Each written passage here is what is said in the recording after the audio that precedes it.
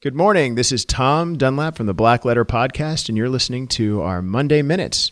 Let's get started.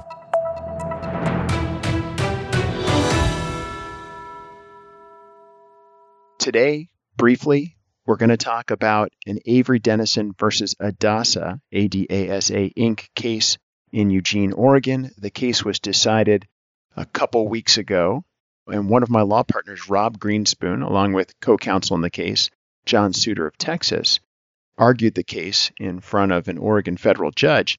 And what's interesting about this is not that they won the case, which they did months and months and months ago, but that a couple weeks ago, they got to go back in front of that judge because, Avery Dennison discovered that when they were at trial, they had not told the jury about all of the infringing product they had.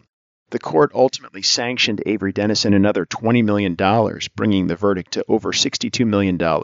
So hand clap for that, and good lesson to everyone out there is that discovery is serious business, and you can't hide the ball. Anyway, this is Tom Dunlap for the Black Letter Podcast Monday Morning Minute, and congrats to John Suter and my partner Rob Greenspoon for that big win. Thanks for joining us.